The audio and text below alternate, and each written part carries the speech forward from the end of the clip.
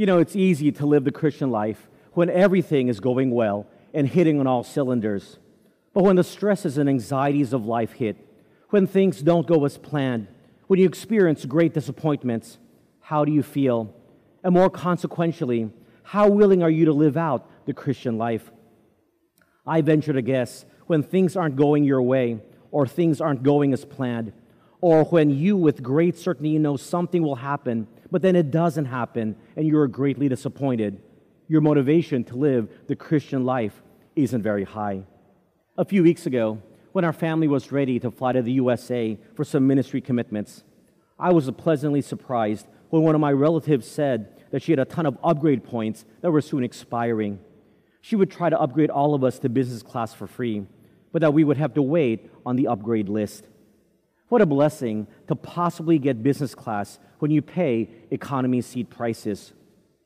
So I checked every day for a month to see what were our chances for a free upgrade. There were about 30 business class seats available, and we were numbers 5, 6, 7, 8, and 9 on the upgrade wait list. Well, with 1 week left before the flight, there were still 21 business class seats available, and we had moved down 2 slots to 7, 8, 9, 10, and 11. But there was still a great chance of being upgraded.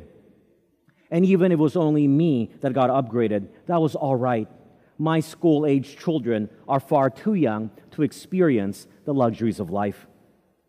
2 days before the flight, there were still about 18 business class seats, and we still had positions 7, 8, 9, 10, and 11 on the list.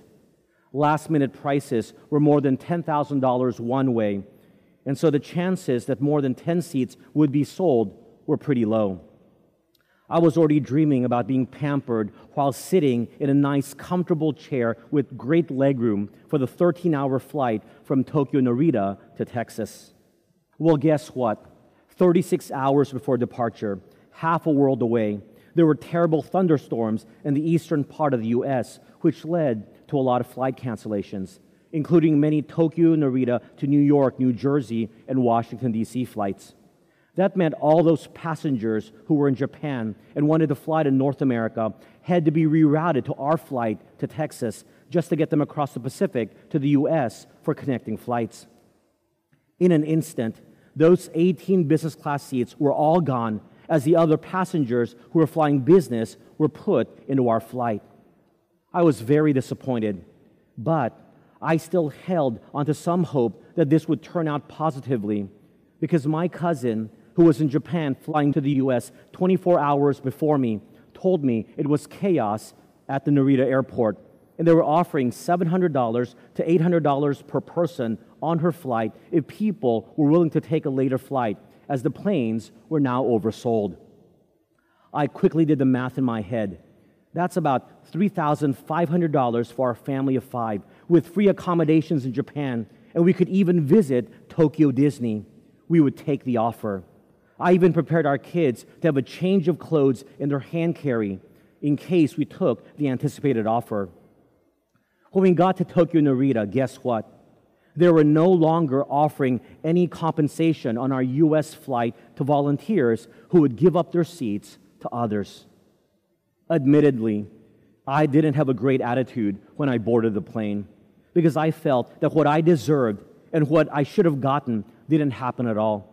I actually thought if only God was more gracious, I should have either been upgraded for all the work I do for Him or at the very least get a free stay in Tokyo with spending cash. Everything that I had planned out in my mind didn't materialize, and I just sulked and was very upset all throughout the flight for what could have been. I kept staring into the business class section and thought, I should be up there if not for those thunderstorms. As I think about this incident, I realize I have no right to be angry and disappointed. But I had such great plans in my head, and nothing went my way, and it seemed God wasn't helping.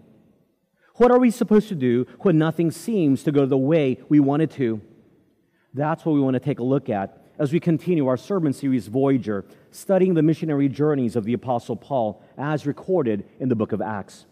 If you have your Bibles, please turn with me to Acts chapter 24 as we take a look at verses 1 to 27. Acts chapter 24, verses 1 to 27. I read now verse 1. Now after 5 days, Ananias the high priest came down with the elders and a certain order named Tertullus. These gave evidence to the governor against Paul.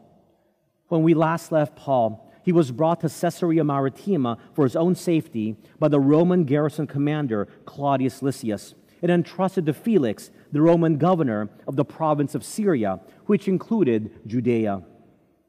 Felix asked that the religious leaders come to Caesarea to make their case against Paul in front of him, which they did.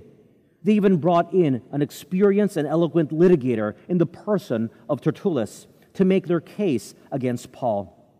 Verses 2 to 4. And when he was called upon, Tertullus began his accusation, saying, "Seeing that through you we enjoy great peace, and prosperity is being brought to this nation by your foresight, we accept it always and in all places, most noble Felix, with all thankfulness. Nevertheless, not to be tedious to you any further, I beg you to hear by your courtesy a few words from us." Look how Tertullus flattered and praised the governor by telling him that under his leadership, the province was enjoying peace and prosperity, and how everyone recognized his great leadership abilities. What an effective way to get the judge on your side. Verses 5 to 9. For we have found this man a plague, a creator of dissension among all the Jews throughout the world, and a ringleader of the sect of the Nazarenes. He even tried to profane the temple, and we seized him and wanted to judge him according to our law. But the commander Lysias came by and with great violence took him out of our hands, commanding his accusers to come to you. By examining him yourself, you may ascertain all these things of which we accuse him. And the Jews also assented, maintaining that these things were so. In these verses, Tertullus called Paul a creator of dissension, not just locally, but throughout the world, accusing Paul of profaning the temple, which of course he did not do, but basically painted Paul as someone undesirable to the peace, security, and prosperity of the Roman world, and so should be dealt with severely. The assembly of Jewish religious leaders that came from Jerusalem also agreed and gave concurrence to Tertullus's accusations. How can Paul defend himself against these charges? How can he turn the conversation spiritual before the Roman governor who held his life in his hands? Look at Paul's response starting in verse 10. Then Paul, after the governor had nodded to him to speak, answered, "Inasmuch as I know that you have been for many years a judge of this nation, I do the more cheerfully answer for myself, because you may ascertain that it is no more than 12 days since I went up to Jerusalem to worship. And they neither found me in the temple disputing with anyone, nor inciting the crowd, either in the synagogues or in the city. Nor can they prove the things of which they now accuse me." Paul didn't try to flatter the governor. He just went straight to the facts of the case. He stated that he only went to worship in Jerusalem, that he didn't go to fight with anyone, nor incite the crowd to violence, and that there's no proof or evidence that he did what he was accused of doing. Remember that even the Roman commander, Claudius Lysias, had written Governor Felix saying he found Paul didn't commit any crimes that necessitated death or imprisonment. And yet, in spite of there being no evidence, Paul was in custody and brought to the provincial capital facing these false charges, instead of enjoying the freedom that he deserved and doing the ministry he was called to do. In fact, throughout his ministry, as we've studied these past few weeks, many of the things that he had planned out for himself didn't go as planned, whether it was to bring the gospel to all of Asia Minor, but was instead redirected by God to Europe, or when he partnered with Barnabas thinking that this would be the team, but instead ended up with Silas, or even when he wished to stay longer in some cities, but was led by the Spirit to return to Jerusalem earlier. Many of his own plans didn't come to fruition. Paul continued his defense in verse 14. "But this I confess to you, that according to the way which they call a sect, so I worship the God of my fathers, believing all things which are written in the law and in the prophets." Paul declared that whatever the accusations, he worshiped the one true God and continued to hold on to the teachings of the Scriptures. He didn't waver in his faith in God and in the Scriptures, even when things didn't go as he had planned. He still lived out the truths of the Scriptures and obeyed God. And this is our first principle for what we are to do when things don't go our way. We are to, number one, continue to worship God and obey His Word. Continue to worship God and obey His Word. You know, my friends, this is something very difficult to do at times, but Paul exemplified it for us. You see, many times when things don't go our way, we get angry or upset at God. We begin to question Him and find no real motivation to live according to the Scriptures in obedience. For example, if doing what is right doesn't seem to grant me any personal benefits or advantage, and may even be detrimental or disadvantage to me, why would I continue to be motivated to live out my faith? Why would I continue to trust in God and worship Him? But this, my friends, is when our faith becomes real, when we can continue to worship God and obey His Word even when things don't turn out the way I want it to. Can you declare as Job does in Job chapter 1, verse 21? Job chapter 1, verse 21. The Lord gave, and the Lord has taken away. Blessed be the name of the Lord. After experiencing personal tragedies and losing everything in life, Job declared that he would continue to worship God. You know, people are usually close to God when they need something from Him, when they want something from Him, when they want to be blessed in life by Him. But when He doesn't give you what you and I want, do you still continue to worship Him, love Him, and live in obedience? Having 3 children, I know when they are the nicest and the most obedient, it's often in the weeks leading up to their birthdays or Christmas. Why? Because they want us as parents to buy them the gift they want. If they don't get what they want, or after they get what they want, somehow their attitude changes. I think you know what I mean. And this is human nature. Once the motivation is gone, why should I want to worship God and obey Him? And yet, this is what we're supposed to do. Karen Harmoning shares her struggles of worshiping God and acknowledging that He is good.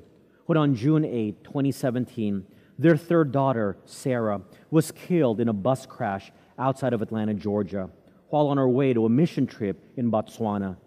She writes, "The reality is, God didn't just let our family down. Disappointing us or letting us down sounds far too mild.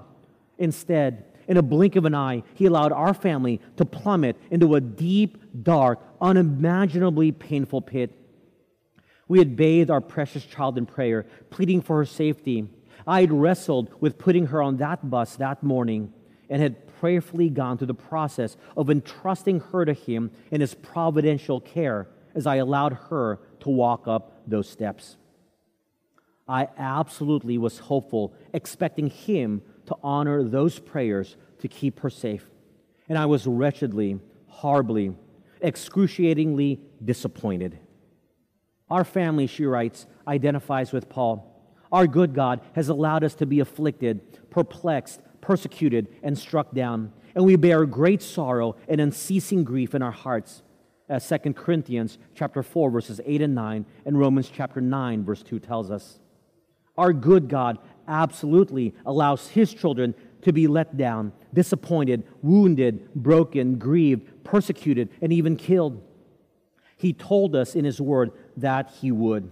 He repeatedly warns us we live in a fallen world and that we have an enemy who has come to steal, kill, and destroy. John chapter 10, verse 10. He warns us that we will endure fiery trials, as 1 Peter chapter 4, verse 12 tells us. And if that is not clear enough, he tells us, indeed, all who desire to live godly in Christ Jesus will be persecuted. 2 Timothy chapter 3, verse 12. His goodness is completely independent of our circumstances. His goodness is not contingent on health, wealth, or prosperity. His goodness is not compromised by tribulation or suffering. To the contrary, His goodness is most powerfully experienced and displayed when He, our mighty deliverer, plunges into the pit with us, Psalm chapter 40. He is faithful to be there with us in the mire of heartbreak and agony, pressed in tight, and we struggle to breathe. He upholds us by His righteous right hand, Isaiah chapter 41, verse 10. Though the waters rise, He will not allow us to be completely overtaken, Psalm 69. In the midst of our pain and suffering, His sustaining grace is poured out, enabling us to persevere and testify. We are afflicted in every way, but not crushed, perplexed, but not despairing, persecuted, but not forsaken, struck down, but not destroyed. 2 Corinthians chapter 4, verses 8 to 9. Karen continues, some have mocked our faith since the accident, presuming out of finite imagination that a good God would only allow good circumstances and would never allow us to be let down or disappointed in such a way as we have suffered.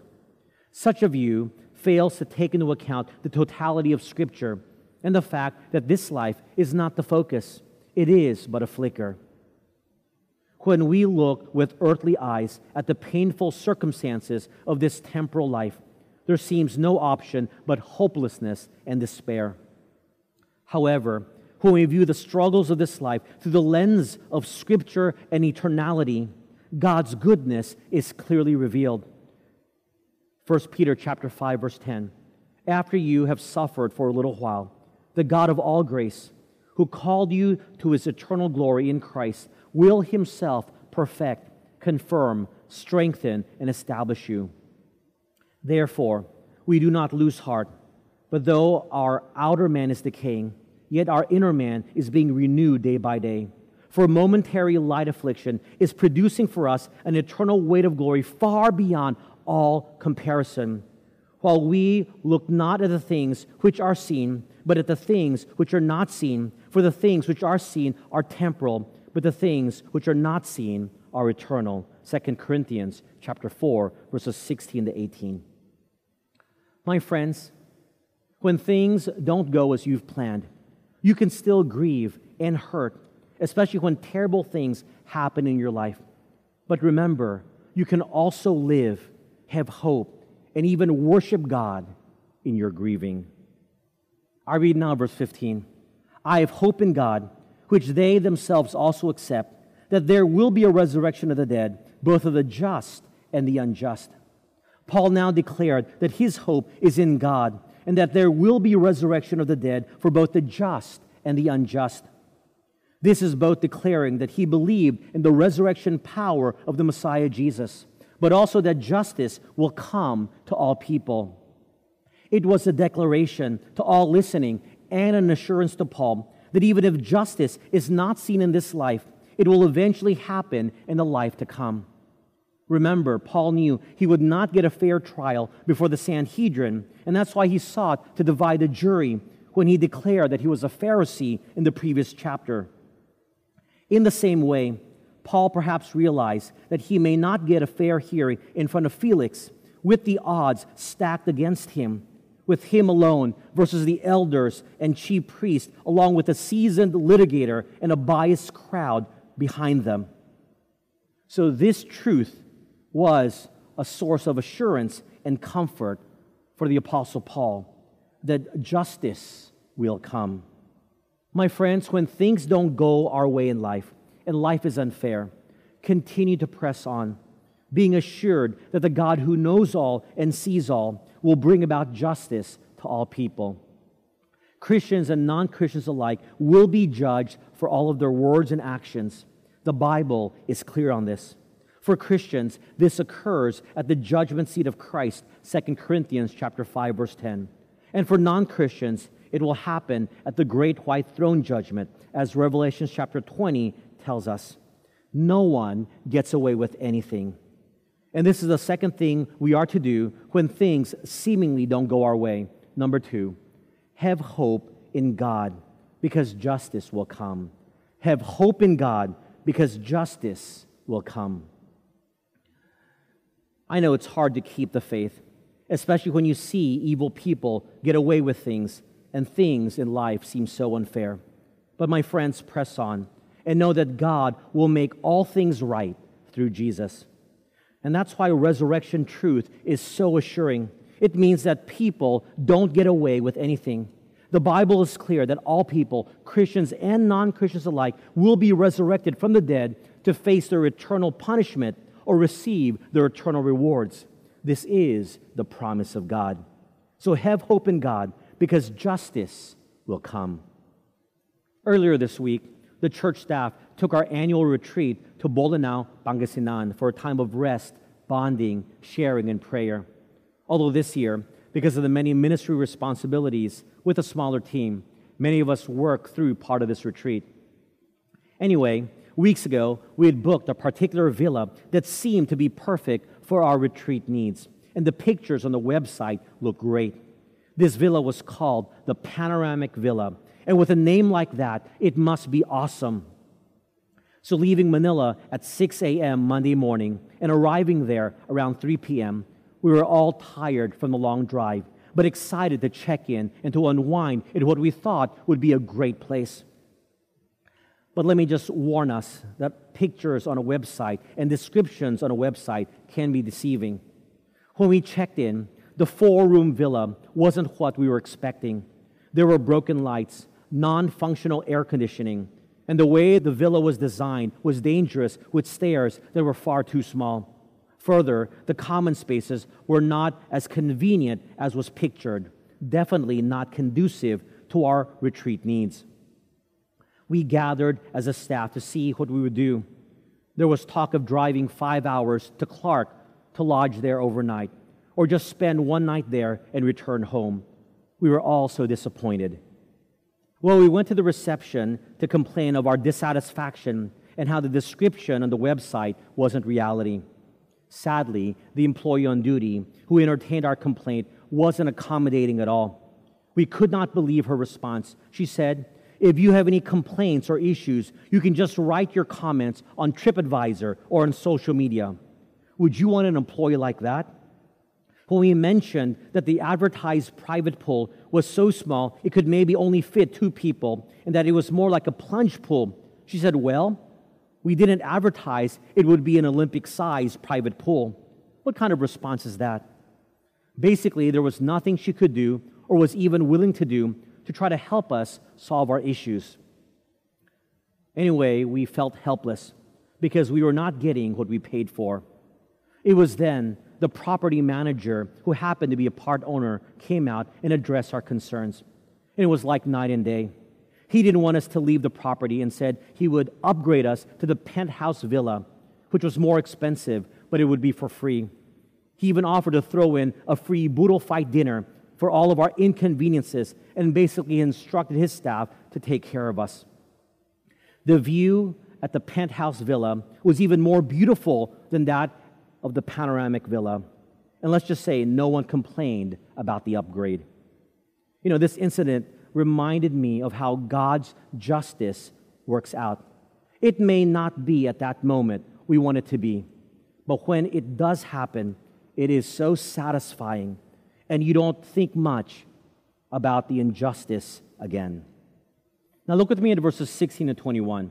"This being so, I myself always strive to have a conscience without offense toward God and men.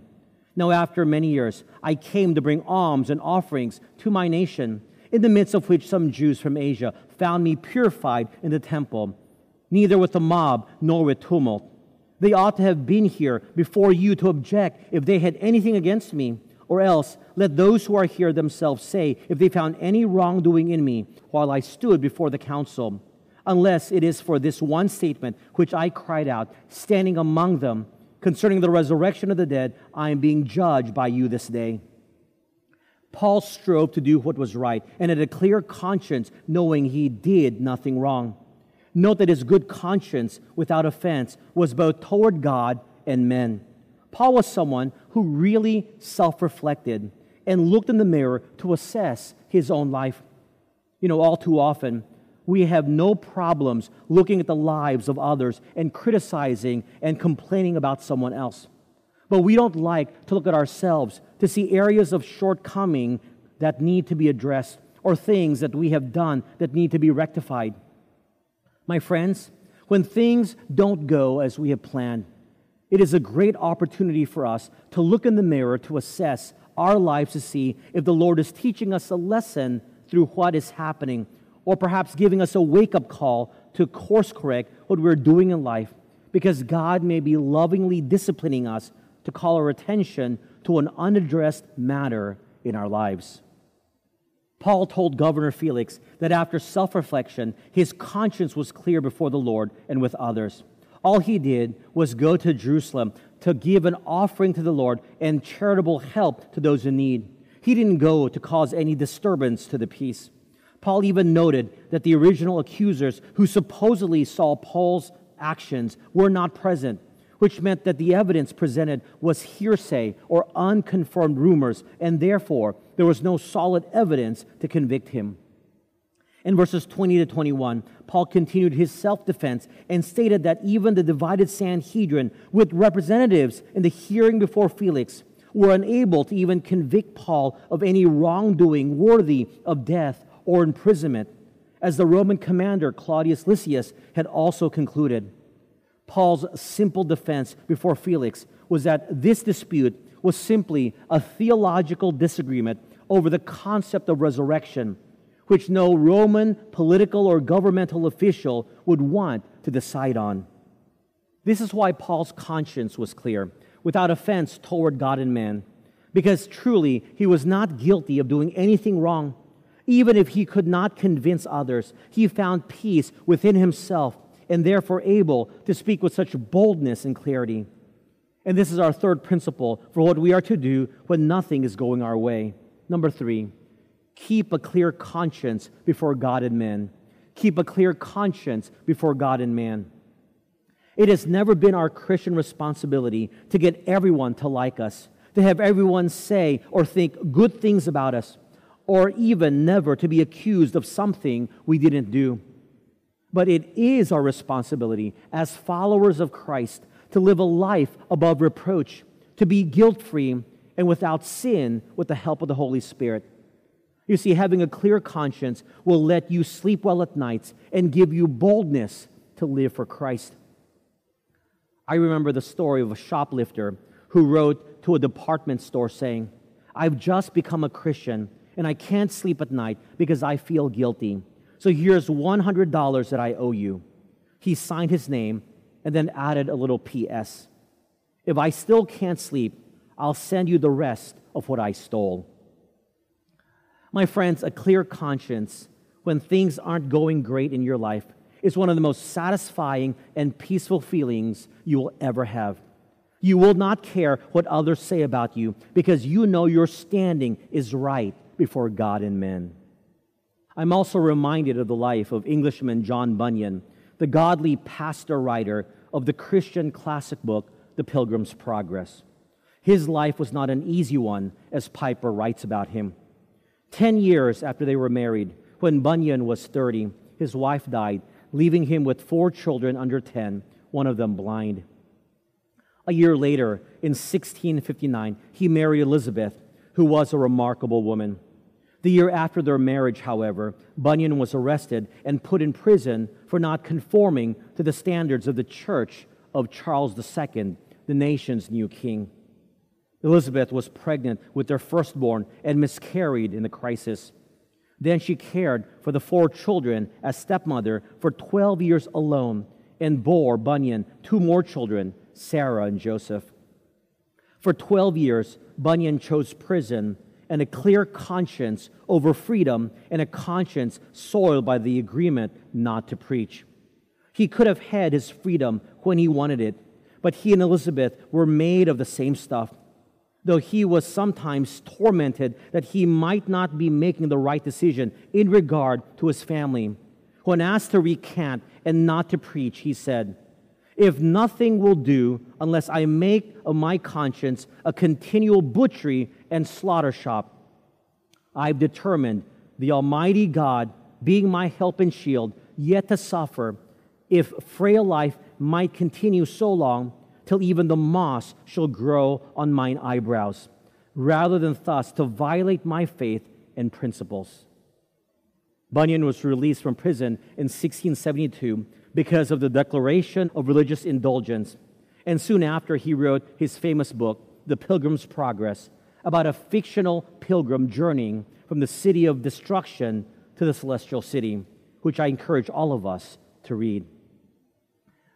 My friends, may our lives be marked by a clear conscience before God and men, regardless of the difficult circumstances of our lives, be it false accusations or bearing the weight of injustice. I read now verses 22 to 25. But when Felix heard these things, having more accurate knowledge of the way, he adjourned the proceedings and said, "When Lysias, the commander, comes down, I will make a decision on your case."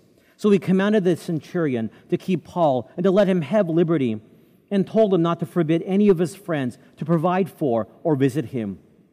And after some days, when Felix came with his wife Drusilla, who was Jewish, he sent for Paul and heard him concerning the faith in Christ. Now as he reasoned about righteousness, self-control, and the judgment to come, Felix was afraid and answered, "Go away for now. When I have a convenient time, I will call for you." The Bible tells us that Felix didn't make a decision after the presentation of the arguments from both sides. He would defer his decision until Commander Claudius Lysias was able to make it to the provincial capital of Caesarea. While held in custody, Paul was given quite a lot of freedom, allowed by Felix to have his friends visit and interact with him. Now what's interesting is that Felix and his wife Drusilla began to become curious about Christianity. They sent for Paul and listened to him preach about Christ and faith in him. Paul focused on three areas: sin, righteousness, and judgment, which are the core elements of the gospel message. That all people have sinned, that all will be judged for their sins, and that righteousness is what is required to enter into heaven. Therefore, sinful people, unable to save themselves and get through the judgment of a holy God to enter into heaven, need Jesus to save them, because Christ died in our place and paid the price of our sin through his shed blood on the cross. And Jesus proved all this to be true when he conquered the grave and rose from the dead in his resurrection. So that if we place our trust in Jesus, then Christ's righteousness is imputed upon us, and we are declared righteous in the sight of holy God, and therefore have eternal life and can enter into heaven. This message shared by Paul seemed to be too much for Felix to handle. It made him afraid and uncomfortable to self-reflect and think about sin, righteousness, and judgment. Because what you may not know about Felix is that Drusilla was his third wife, and he had to break up another marriage just to have Drusilla. He had used his previous marriage to royalty to advance his political career. His governorship was marked with injustice and corruption. No wonder these topics made him uncomfortable and afraid. In fact, this is true of everyone, even today. It makes people uncomfortable when you talk with them about their sins, the need to live righteously, and the fact that we will all face judgment one day. So we all need Christ. And yet we must talk about these topics in spiritual conversations, and at times make people feel uncomfortable in order to present to them the saving truth of the gospel of Jesus. My friends, if we never talk about these topics, people may die happily ignorant and comfortable, but their eternal destiny won't be so comfortable in hell and in the lake of fire. Now back to our story. Felix told Paul to leave until such time he would call for him again. Verse 26 and 27. Meanwhile, he also hoped that money would be given him by Paul, that he might release him. Therefore, he sent for him more often and conversed with him. But after 2 years, Porcius Festus succeeded Felix, and Felix, wanting to do the Jews a favor, left Paul bound. Felix had many subsequent conversations with Paul, but as verse 26 tells us, it wasn't purely about matters of faith. It was to see if Paul would be willing to pay a bribe to him to secure his release. I believe Felix knew that Paul was innocent, but he wanted to get something out of it, and so looked for a bribe. However, Paul was not willing to pay the bribe, and so he sat in prison for 2 years. Felix was eventually replaced by Festus because Rome had lost confidence in Felix's ability and leadership, particularly in how he handled the crisis between Jews and Gentiles in Caesarea. However, before he was replaced, Felix did not release Paul, wanting to do the Jews a favor. Paul was innocent, but got caught up in politics. 2 years is a long time to be imprisoned, especially when you are innocent, and the person with the power to release you knows you're innocent. Felix made it known multiple times what quote-unquote extra motivation he needed to get him to free Paul. If you were in Paul's position, would you have paid Felix to gain your freedom? It would have been so easy for Paul to take up a collection and then to pay the bribe so that he can resume the gospel work and secure his freedom. If conscience bothered him, then he could have had his friends pay off the bribe and not himself personally, so as to justify in his mind that it wasn't him. And this is just normal human thinking, because naturally, when you and I don't get our way, we begin to think of unethical ways to get what we want. In our desperation to get what we want or to get the results we need, we will often forego our convictions, sin, and then tell ourselves, I will just ask God for forgiveness later on. And yet the Bible is clear. For more than 2 years, innocent Paul would not pay the bribe, choosing to keep himself imprisoned for the sake of his testimony and character. Because frankly, he wouldn't have much of a Christian testimony if he paid the bribe. And we already noted that the Apostle Paul's desire was to maintain a good conscience before God and men. From these verses, we get our fourth biblical principle of what we are to do when things don't go our way. Number 4, maintain a testimony of Christ-like character. Maintain a testimony of Christ-like character. In those difficult situations and circumstances, when things don't go as planned, our responsibility is to maintain a good testimony. We should reflect Christ. We should do as Jesus would do. So if, for example, a hotel room isn't what we'd imagine it to be, we can express our disappointment, but still maintain our Christian testimony by controlling our anger. If the service isn't up to par with what we expected, then we can calmly and with the right words express our displeasure. If we have been hurt deeply, or if someone stabs you in the back, or if someone breaks a promise or breaks your trust, then we can express our hurts, but still forgive as Christ would have done, as hard as it may be.